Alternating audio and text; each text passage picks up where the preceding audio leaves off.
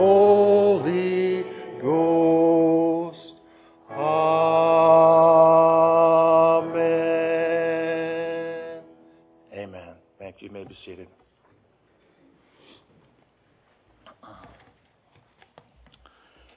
My message today is entitled, What Are You Waiting For?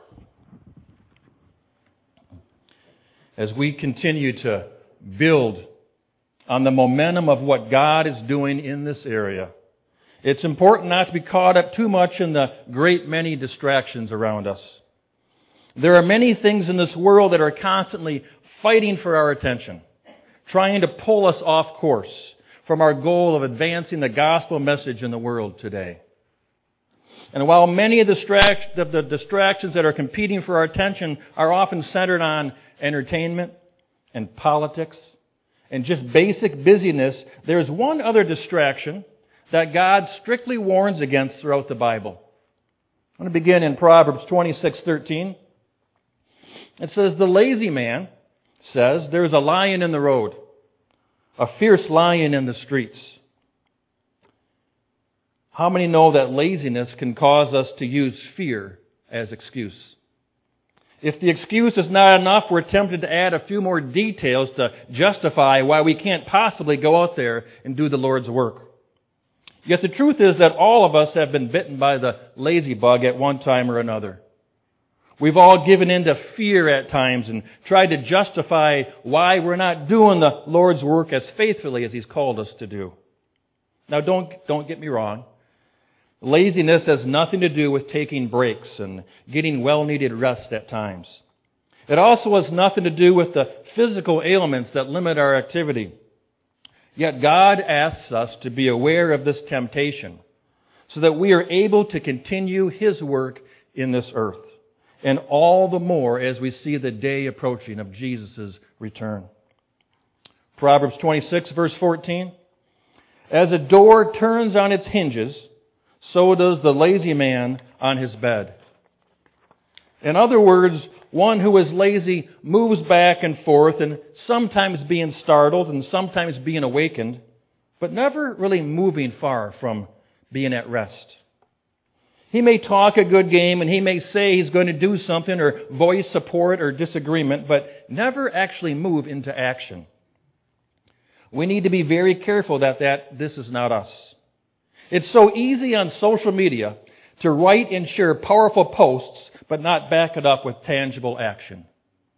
Many people feel that the full extent of their evangelism is to post Christian sayings and messages on Facebook with the goal of gaining likes to a post.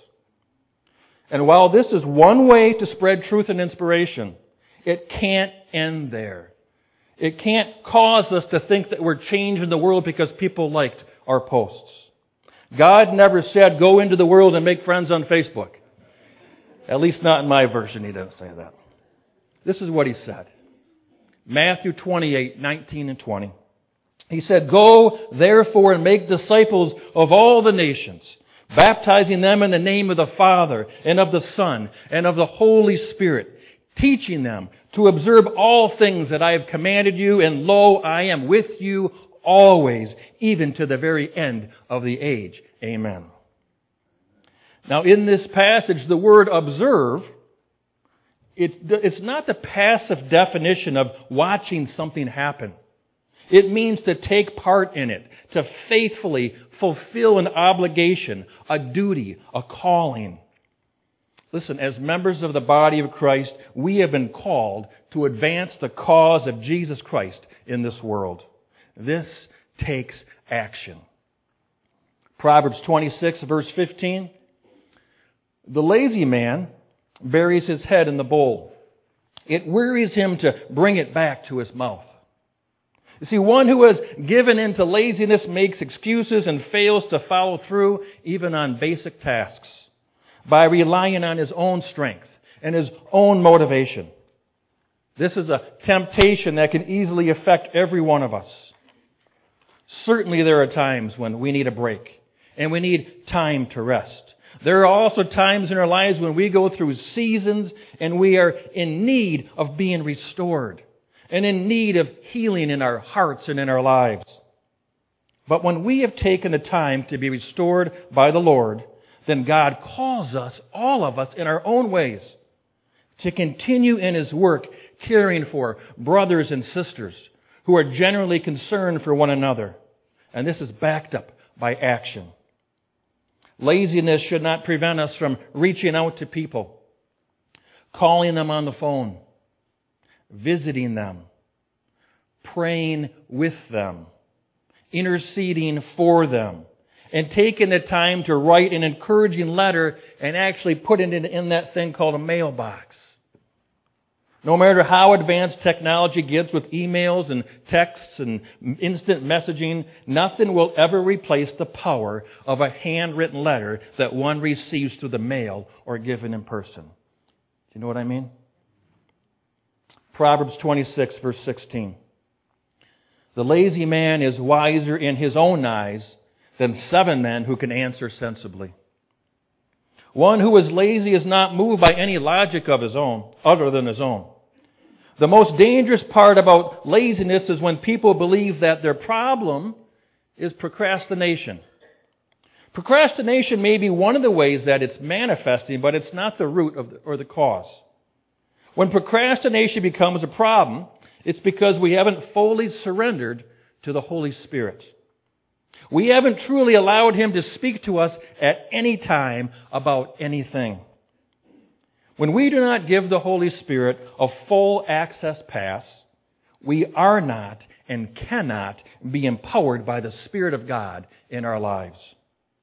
One of the greatest misunderstandings, I believe, among Christians today is the idea that we do things for God out of a desire or motivation or lack thereof.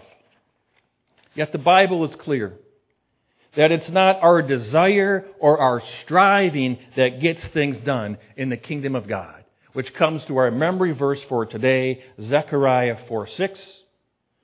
So he answered and said to me, This is the word of the Lord to Zerubbabel, not by might nor by power, but by my Spirit, says the Lord of hosts.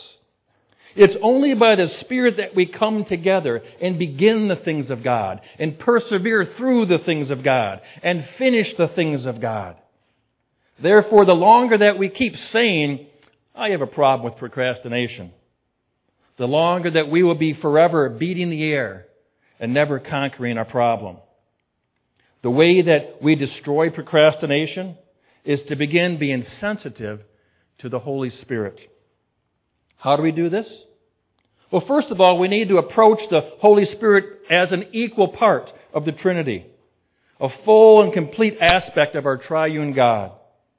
1 John 5:7 tells us there are 3 that bear witness in heaven: the Father, the Word, and the Holy Spirit. And these 3 are one.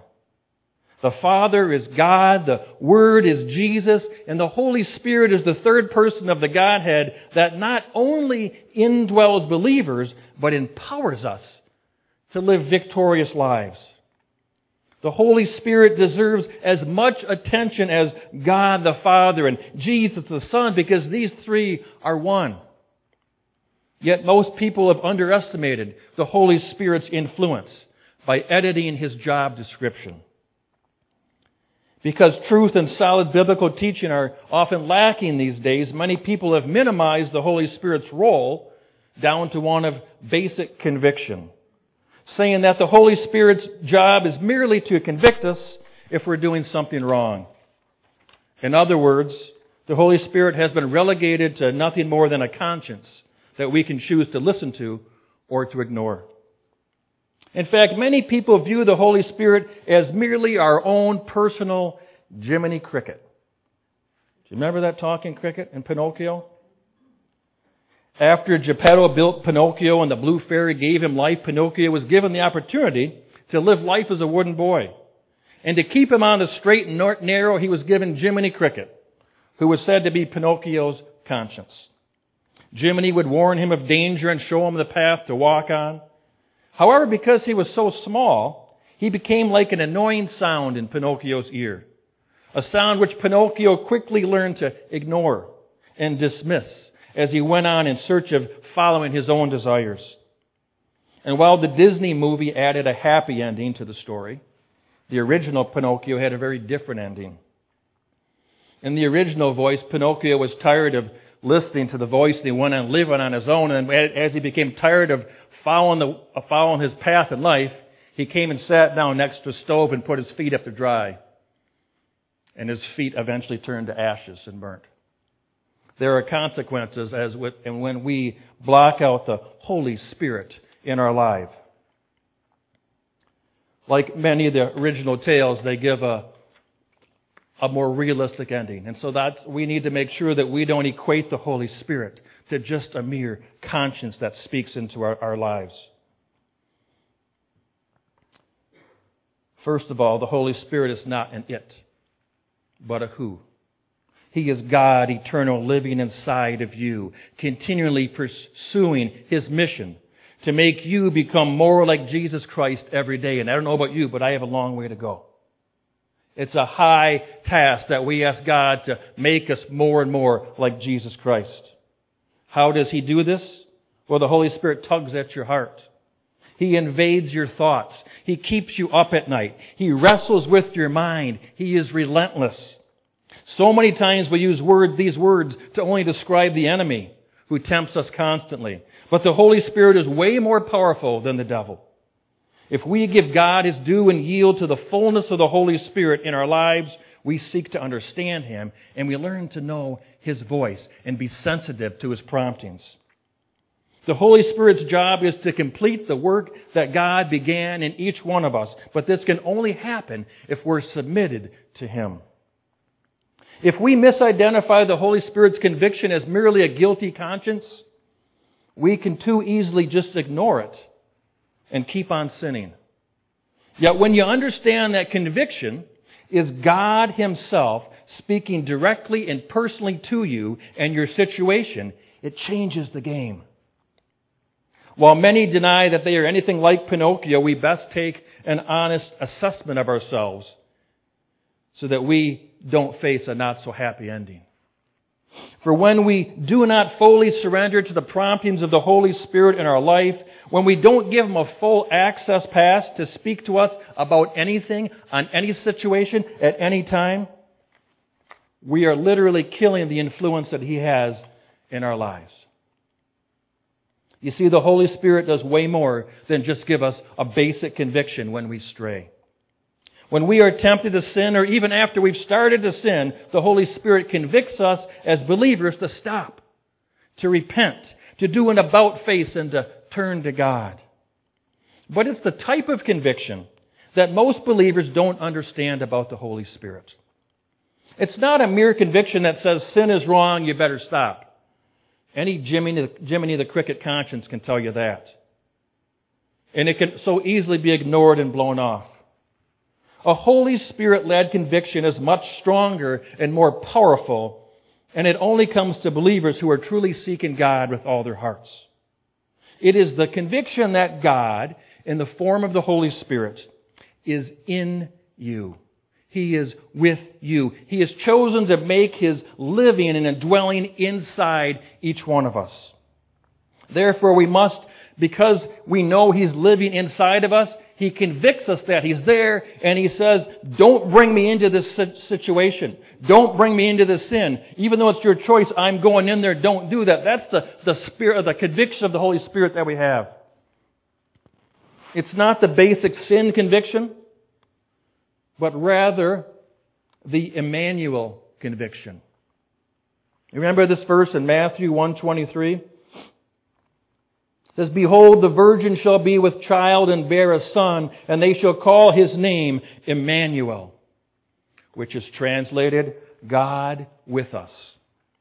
You see, basic conviction says sin is wrong. But the flesh can override that by trying to justify it and saying things like, it's not that bad. I deserve to enjoy this. I don't feel anything, so it can't be that bad. I'm just going to take one little look.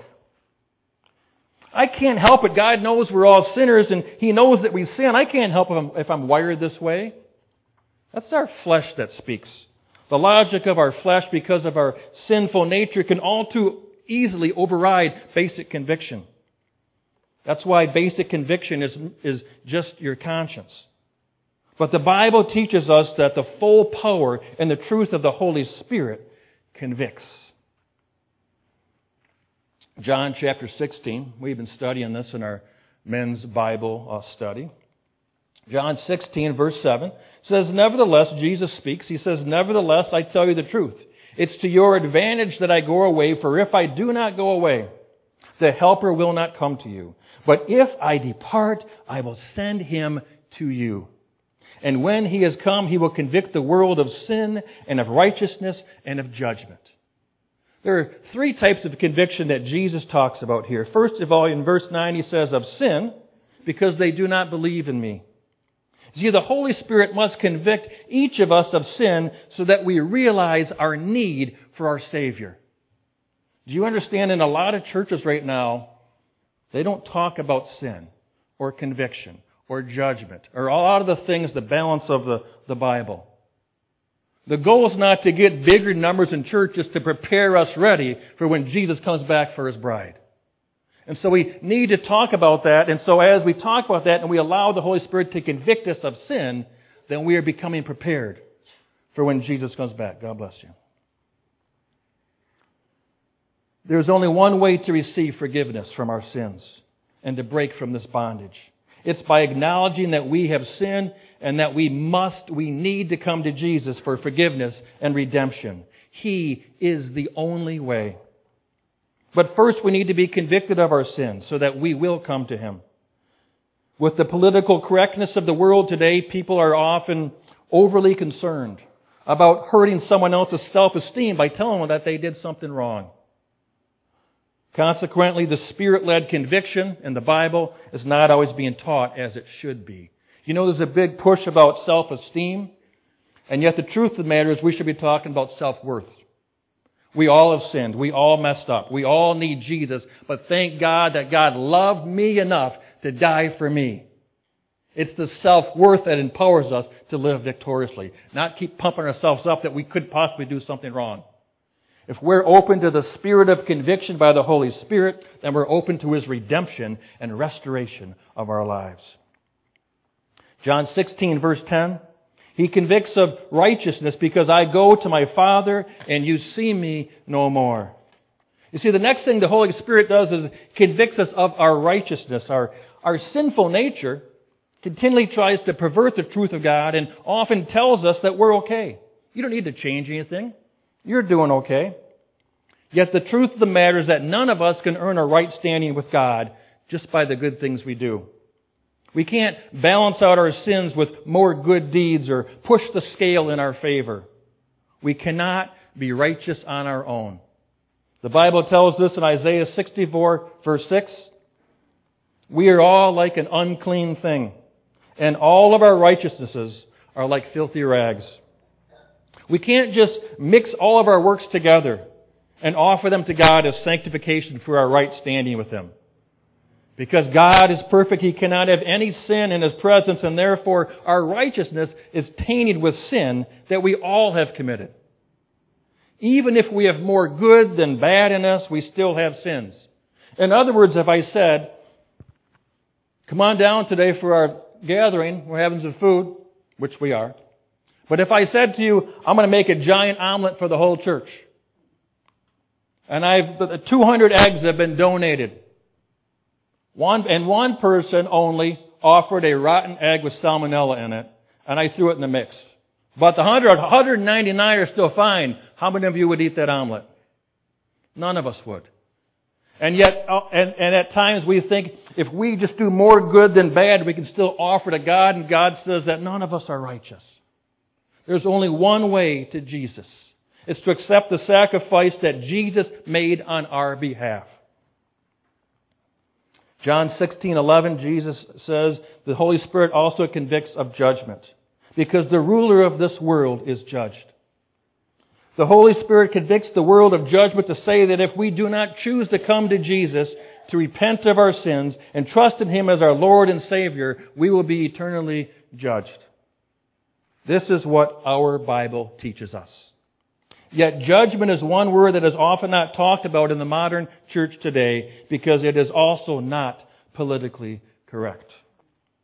The truth of the matter is that all of us will stand before God one day. If He were to ask you, why should I let you into my heaven? What would your answer be?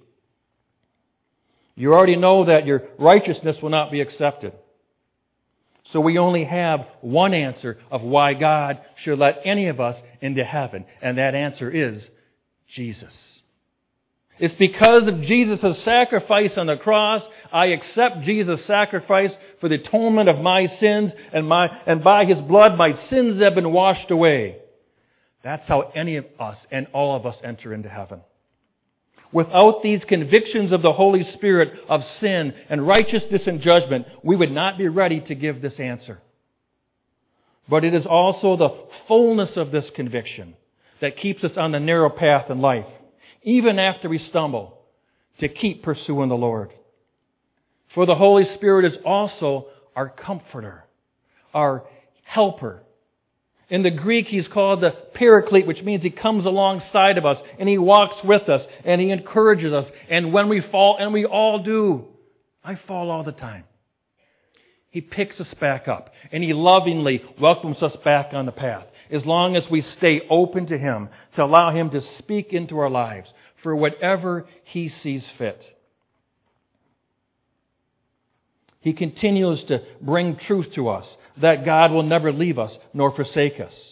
And when we understand the Emmanuel conviction that He is with us and desires to live through us, we are open to being endued with power from on high to walk in the full authority of the Spirit. It's time for the church to rise up from its broken down and compromised state and be the true light that God has called us to be. Listen, why do I share messages like this?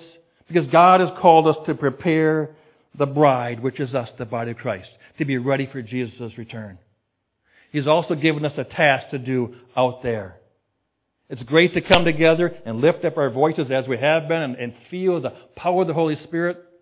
But we need to continually look at our lives and say, what can I do next, God? Where's my next assignment? Where are you going to send me next? What can I clean up in my life so I can give more of you to the world that needs you so desperately? Laziness can no longer be an excuse. Procrastination can no longer be part of our vocabulary.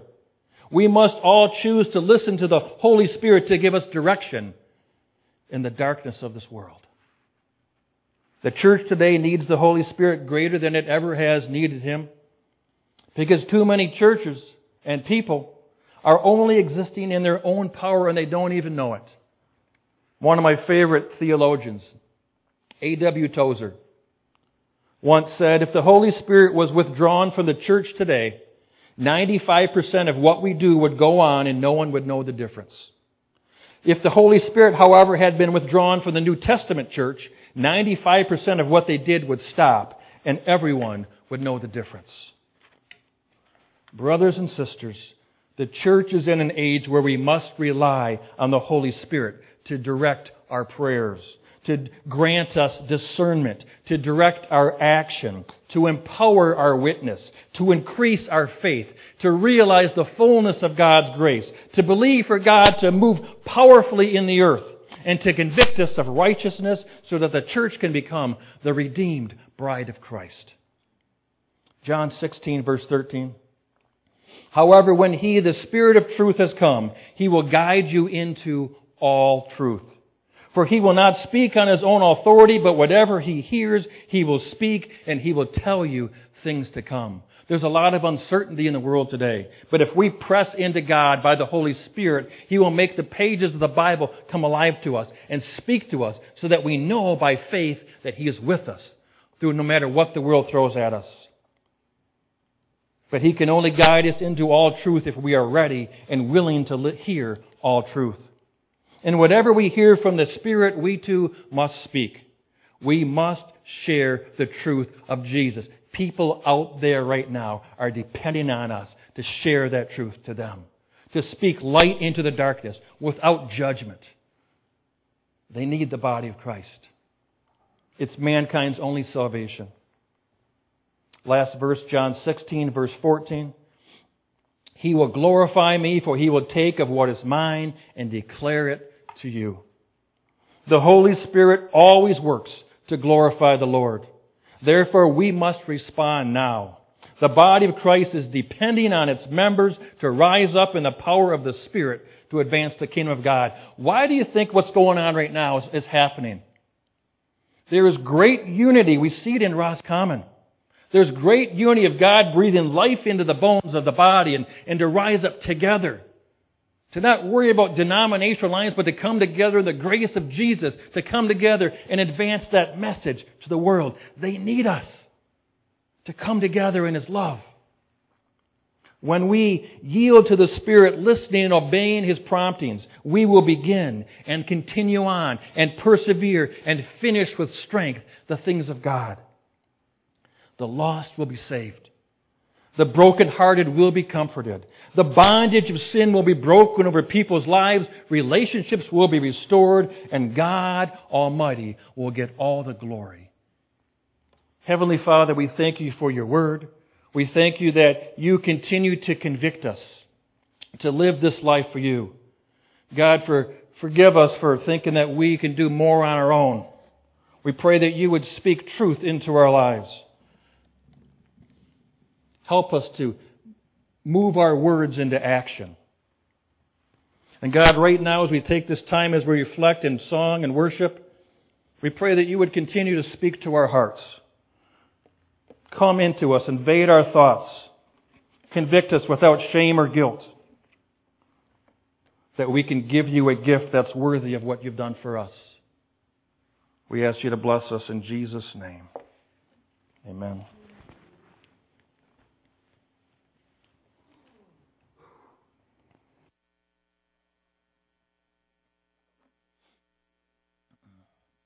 As we continue with this song of reflection, ask that the Holy Spirit continue to move in your hearts. And if He's brought something to you because He brings it to all of us, just let it go.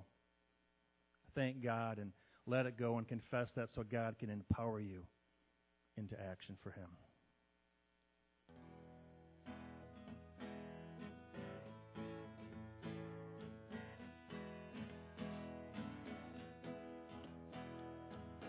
Come, Almighty Father, come. Come, Almighty Father, come. We long to see Your face and touch Your saving grace. Come, Almighty Father, come. Come, Lord Jesus, come. Come, Lord Jesus, come. You reign supreme with love that redeems. Come, Lord Jesus, come. Revive us, make us alive in Your love. Bring us home. Come, Holy Spirit, come. Come, Holy Spirit, come. Breathe on us that we may be like Jesus.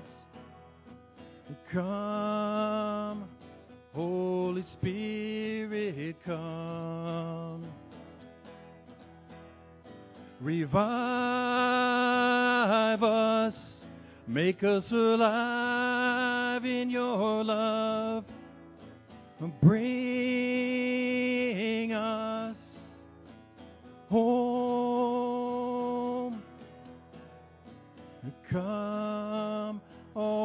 Mighty Father, come. Come, Lord Jesus, come. Come, Holy Spirit, come. Come. Come. Heavenly Father, we ask you right now to move on our hearts, to come into our lives, to bring us truth, Lord God, so that we can be freed from our bondage. Lord God, right now we come to you in our call to confession that we do here as a church weekly. We ask you to convict us in our hearts of things that we have done that have gotten in the way of our relationship with you. We're going to take a moment, God, right now that I pray, Holy Spirit, that you would speak to us, bring things to our minds so that we can lay them at your feet. Let's take a moment right now.